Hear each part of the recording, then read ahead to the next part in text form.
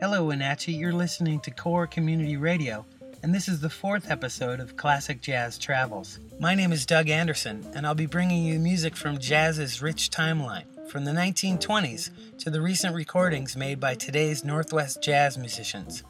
If you're new to jazz, I hope to give you some insight into what I hear and how I learned to listen to this really special and uniquely American music. This week, we're headed into guitar country. If you listen to the earliest jazz recordings, a stringed instrument, be it banjo or guitar, complemented and sometimes held the solo responsibility for driving the harmonic structure of the song behind the soloists. Jazz guitar has many styles, from the circular strumming and chords chomping along in the early days to the vertical lines that to me are inspired by wind players. Today you can hear very articulate lines and also rich chords and textures, often created by both amplification and by new approaches to playing.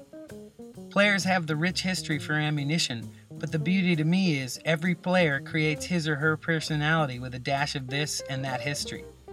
Some players fall right in line with that history, some steer away and create new avenues with their sound and technique. The guitar has always fascinated me, from blues greats Robert Johnson and Elmore James, to Charlie Christian, Joe Pass, Freddie Green, and Mike Stern. This week, I'm going to skip a few decades up the timeline from Charlie Christian to the 1950s and a visit with Tal Farlow. I decided to begin with Tal because I was fortunate enough to perform with him in the 80s. I was at Edmonds Community College.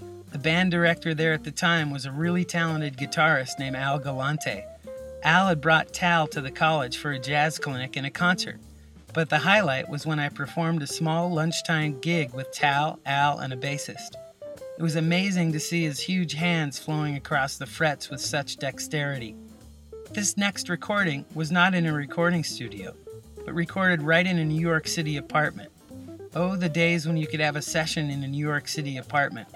I remember playing only once or twice in an apartment during the 22 years I lived there, but I'm sure that there are late-night sessions going on in all 5 boroughs. If you're into the guitar, you need to hunt down some Tal Farlow records. This one is from a 2002 Definitive Records re-release, and the album is titled The Complete 1956 Private Recordings. Here's Tal with Have You Met Miss Jones?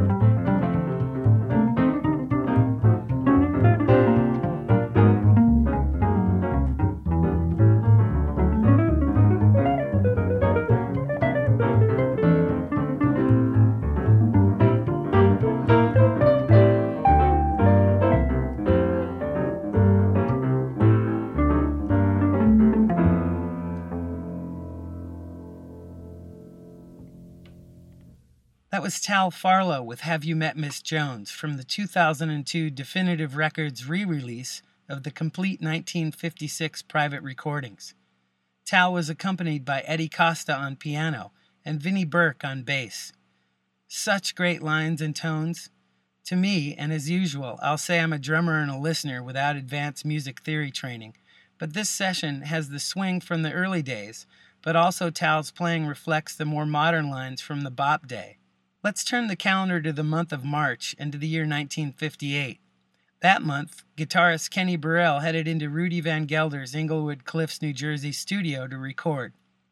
He was joined by John Coltrane, Tommy Flanagan, Paul Chambers, and Jimmy Cobb. The album was released on the New Jazz label in May of 1963. See if you can remember Tal's style of playing. Contrast his tone and solo lines with Kenny's. I celebrate both men's styles and find it quite interesting the differences, knowing that the recordings were made only a few years apart. Here's Kenny with Le Resto on Classic Jazz Travels.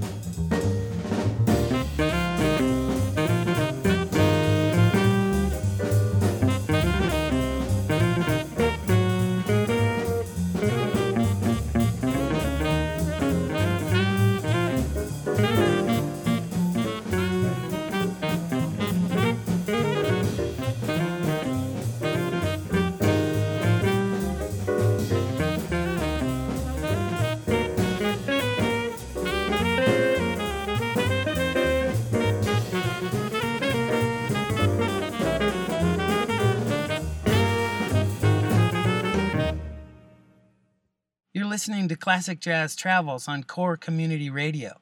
That was Kenny Burrell with L'Arresto from his 1963 album, The Kenny Burrell Quintet with John Coltrane. Kenny was joined by John Coltrane on tenor, Tommy Flanagan on the piano, Paul Chambers on bass, and Jimmy Cobb on the drums. What a great ensemble!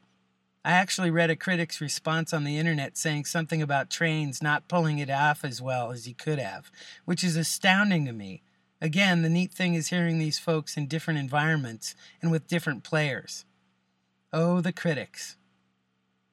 So let's keep going with the six-string gang. Some say he's a direct extension of the great Charlie Christian. To me, his tone, lines, and chord playing are even more influential than those of Charlie. Today's guitarist may not play chorus after chorus strumming the changes like him, but if you do hear it, it's probably from Wes. I'm speaking of Wes Montgomery. This next song has become a standard in any jazz guitarist book. Here's 4 on 6.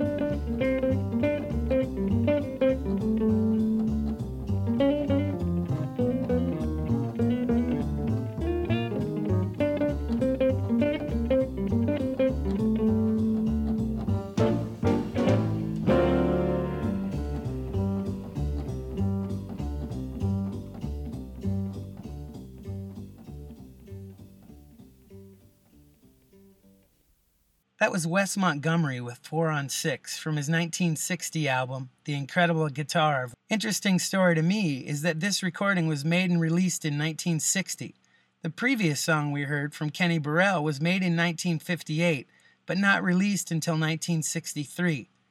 I wonder what politics or problems made that new jazz recording of Kenny Burrell's get put on the shelf for so long. Did you notice Wes's chord playing during the solo? Have you heard a guitarist take a turn around the song structure or take a chorus soloing using just chords? To me, Wes is the man that brought that from the swing era into the 50s and 60s. If you know guitarists, then you'll know that George Benson has also made that one of his trademarks. Let's move up the timeline now to another of the greats. I'm speaking of Pat Martino. This next recording will blow your socks off. Though it was recorded at Rudy Van Gelder's place, you'll be able to feel the funk or rock influence that bled into jazz from the mid-60s and the 70s. As I've asked in previous episodes, try to isolate the main instrument and listen. Listen during Pat's solo and see if you're able to hear how he uses repetition to add tension in the solo sections, building to a point where you have to have resolution. This is from Pat's 1970 Prestige Records release. Here's Blackjack.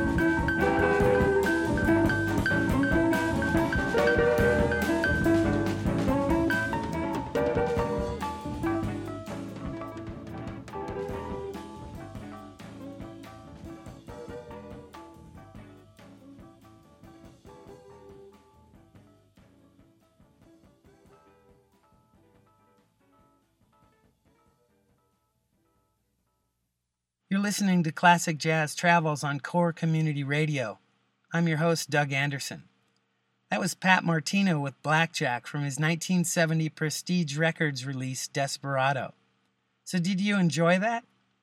It may have turned you off if you were expecting to hear the bounce of the ride cymbal and the four-on-the-floor walking bass, right? The 60s and 70s was a time when rock and funk leaked into the jazz realm. I think it was quite natural, but to some purists it may have been a complete turnoff. But Pat's playing should outweigh any prejudice towards rock and roll, and he still swings like crazy, even over the straight beats. 10 years after this, in 1980, Pat had a brain aneurysm. Thankfully, he lived, but woke up and forgot how to play. Can you imagine that? You know what happened? He dug in and learned again. And in 2004, he was awarded Jazz Guitarist of the Year. Dig into the internet and see what you can find. He's still out there gigging and doing clinics, and his work should be on any jazz collector's shelf. Let's move toward another contemporary and lively member of the jazz guitarist timeline, John Scofield. John got his start at age 11, and like me, put his time in at Berklee College of Music. He played with Jerry Mulligan back in the day, but brought his chops to Billy Cobham's fusion band, and in the 80s he toured and recorded for several years with Miles Davis. John's recorded more than 30 albums as a leader, and continues to compose and perform today. While living in New York City, I was lucky to get to several of his gigs, once at Sweet Basil on 7th Avenue South, and another up the street a few blocks at the Village Vanguard, and yet another just south of the Vanguard at the Blue Note. Each time he seemed to introduce another band and another move in his progression. His tone and lines always enchant me, and his band never fails to push him to new places. I first heard this next album while at Western Washington University. My friend was lining up songs for his senior recital. Here's something from John's 1980 release, Who's Who. This is How the West Was Won.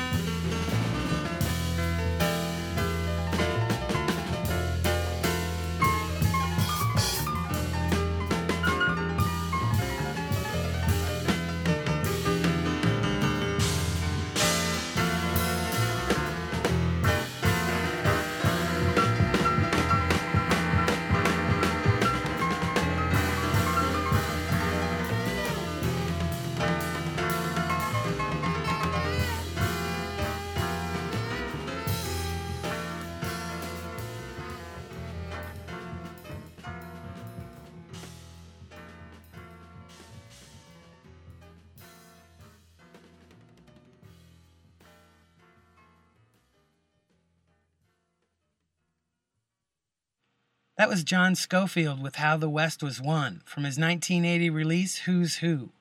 Mike was joined by Kenny Kirkland on piano, Eddie Gomez on bass, Billy Hart on drums, and David Liebman on saxophone. I love how John and Dave do the head or melody of the song in unison before the piano solo. Listen to the interplay, which to me nods to the earlier Bill Evans trio, who I think influenced this type of improvisation, where people didn't have to stay the course or hold down the song structure during solos, but could react and respond to each other with full freedom, and then come back to the song for the out chorus. I'll continue to point this out with a lot of the newer artists. John's definitely another artist to have on your list. I think this next guitarist is probably my favorite jazz guitarist of all time. I grew up in New York City watching him at the 55 bar in the Village. $8 got me in, and I could sit at the bar and sip while Mike was 6 feet away, blowing all our minds with dynamics and beautiful imagination. When listening to Mike, you'll hear his influences from earlier players on the timeline, but also his influences from all music, be it jazz, rock, blues, or Afro-Cuban. He's also a really nice cat. I remember going to a rehearsal on 30th Street, and as the elevator opened, Mike got out. He smiled and recognized me from his 55 bar gigs, knowing that I was a regular. He asked what was up, and I told him I was off to a rehearsal.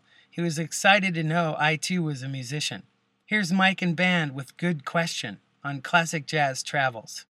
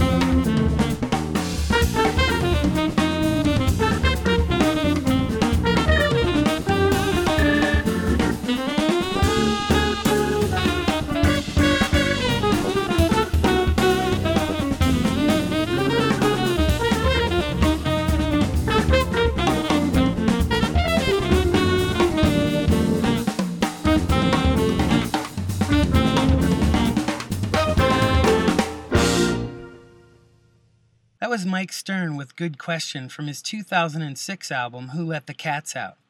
Always amazing to hear Mike. His solos always end up having a great arc, from soft to crazy, then back to soft. His lines combine the urgency and complexity of Coltrane or Michael Brecker, but also the rock of Jimi Hendrix or the chordal work of Wes Montgomery. Mike was joined by the quite able and articulate drummer Kim Thompson, Bob Franceschini on tenor for the in and out song choruses, and it's quite a feature for bassist Richard Bona.